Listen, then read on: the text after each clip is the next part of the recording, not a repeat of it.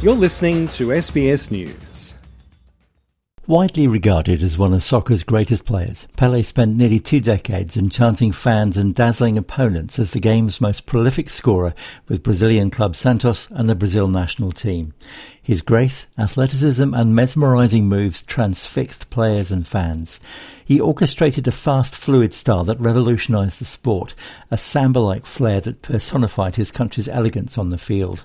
He carried Brazil to soccer's heights and became a global ambassador for his sport in a journey that began on the streets of Sao Paulo's state, where he would kick a sock stuffed with newspapers or rags. I got the gift from God to play football. I try to give my best, to give the best for the people, for the crowd. In the conversation about soccer's greatest players, only the late Diego Maradona, Lionel Messi and Cristiano Ronaldo are mentioned alongside Pelé.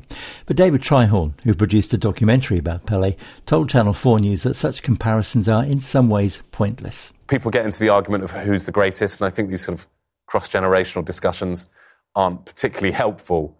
But I think the one thing you have to always say with Pelé is that he did it first. Edson Arantes do Nascimento was born in October 1940 in Três Corações.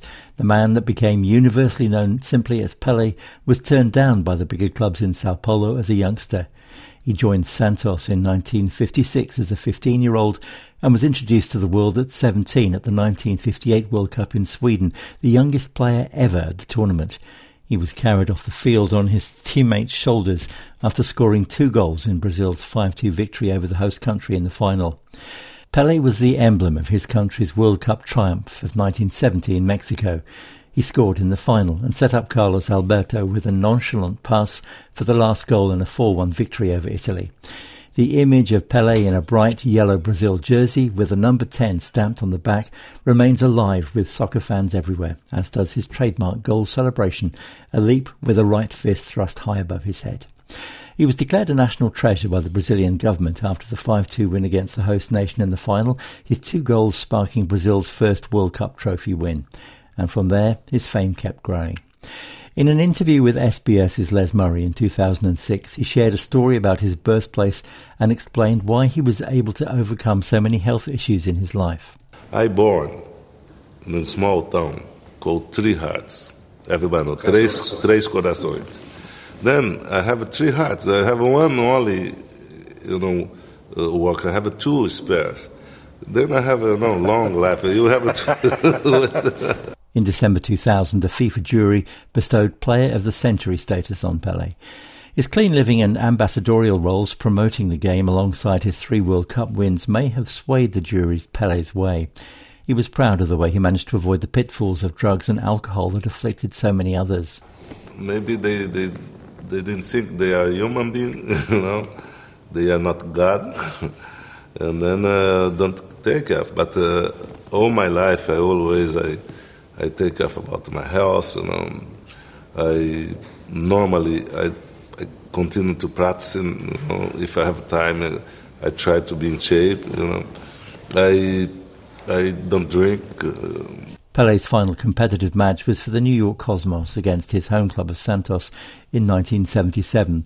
The guest list included the likes of boxing great Muhammad Ali and American politician Henry Kissinger.